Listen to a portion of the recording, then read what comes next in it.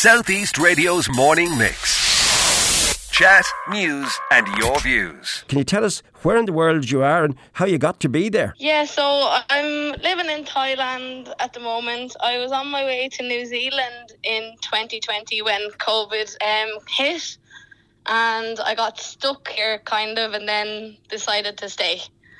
And I got myself a job working as a special needs teacher here. So I was working in that until June this year, and I went home for the summer and decided to come back to Thailand to travel some of it because it was all closed during COVID. So that's what you're at the moment, but you've been on another journey in your life as well. Can you take us through your health journey and when you first found out that you were ill? Yeah, so when I went home, I decided to get an IUD, and then they do a routine smear test. What's an IUD, Nadia? What's an IUD? An IUD is a contraceptive. I see. Okay. Yeah. So they do a routine smear then. So I got that in my home doctors in Enniscorthy, and I travelled back to Thailand, and I was experiencing some bleeding and discomfort. So I went to the doctor here just to make sure that everything was okay, and I got a smear test here. Mm-hmm. The results came back normal, and in this time I got my results back from Ireland. They were actually posted out to my house, but I wasn't there. But I got my results from Ireland and they showed abnormal cells. So I went back to the hospital here and showed them my results from Ireland. So more smear tests and biopsies were done, and then a further colonisation, which is like deeper than the laser that a lot of women get. And that's kind of the most recent part that I'm at. Right. The results from that were not good.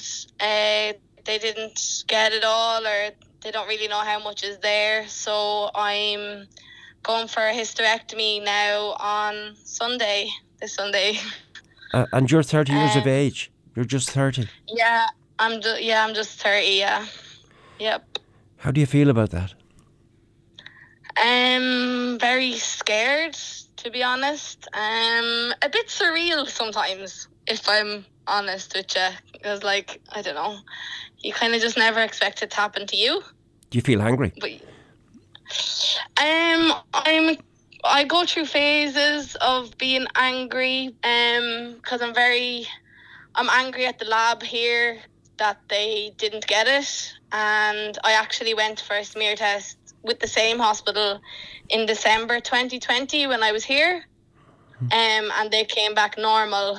So I'm now questioning if it was normal in 2020, because the doctor told me now that it's been developing for 5 years. So that makes me question that maybe in 2020 it wasn't okay, it just wasn't found. You have a lot of questions that you need answered. Your insurance has refused to provide coverage, is that right, for your procedures? Yeah, so they have refused to cover me because my test was originally in Ireland. So when you're waiting results, you can't travel abroad. I didn't really feel like I was waiting for results because I didn't go in for a smear. I went in for an IUD. They just have to do a smear with it. I wasn't actually due a smear for another couple of months. And they covered the first, the initial screening in the hospital here, the initial biopsy, and then as the results were coming back worse and worse, that's when they declined. So that was very confusing and a lot of mental strain, really, because it was a lot of emails back and forth that I just didn't need during this time, really. Okay, so now, although you're fighting for medical coverage, ultimately you're now going to need to pay for your procedures and the aftercare yourself. What are the costs looking like, and how do you hope to do this? So my sister started a GoFundMe. I was a bit scared to kind of put it out there because obviously it's personal what you're going through, and it's kind of, it's just really scary. But The costs were just like crazy. It was €4,000 so far for the first like colonisation, and hysterectomy is around €10,000. The aftercare, I asked the hospital, but it's unclear because I guess they don't know how far it is or if I need extra surgery. So they'll see on the weekend, like, if it's gone to my ovaries or not. Can you just clarify where you're having the treatment? Is it in Thailand you're having the treatment? Can you clarify that for me, please? Yeah.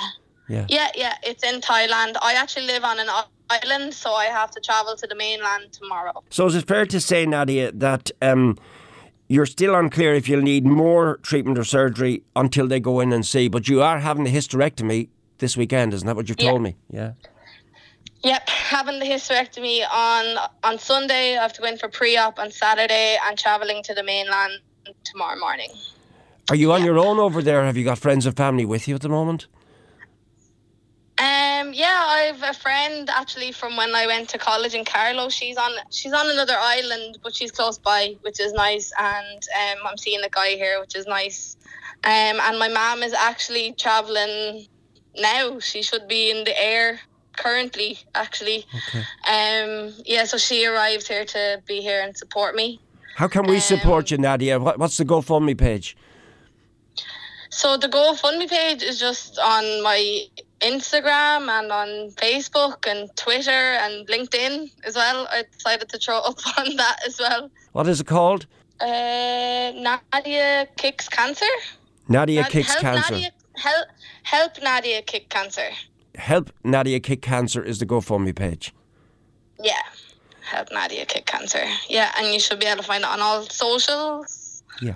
It's not really ideal if there's no social, but that's the platforms that I used. Yeah. But it's been overwhelming, and it's been so heartwarming, all the support and all the messages that have come in, and like, you know, people from the woodwork that like you might not have seen for years and years, or like I've travelled a lot as well, so like maybe like people I've met on like a trip like 4 years ago in South America or something, and just it's just really heartwarming, and it's made me consider freezing my eggs if I can,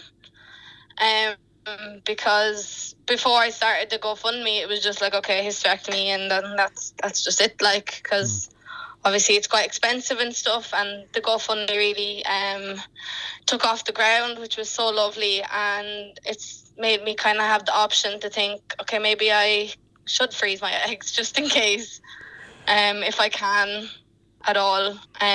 So hopefully I'll know on the weekend if I can do that or not. Will you please keep us up to date, Nadia? Our thoughts and prayers are very much with you. I know you wanted to refer to the passing of Vicky Phelan because you have found her very inspirational. Yeah. And her legacy, hopefully that legacy will help people like you. Yeah, hopefully. And again, it was like, it's a misdiagnosis for myself as well. Obviously not as long, thank goodness. But yeah, misdiagnosis, then really someone should really be accountable, because, you know, it's just not okay, really. Nadia, lovely to talk to you. We'll give the GoFundMe page a good few mentions. Just what part of Wexford are you from, as a matter of interest? I'm from Enniscorthy. Okay, Nadia Dempsey from Enniscorthy. Good luck to you, Nadia. Let us know how you get on, please. No, thank you for coming in here with us. Thank you. South East Radio's morning mix. Chat, news and your views. Alan Corcoran.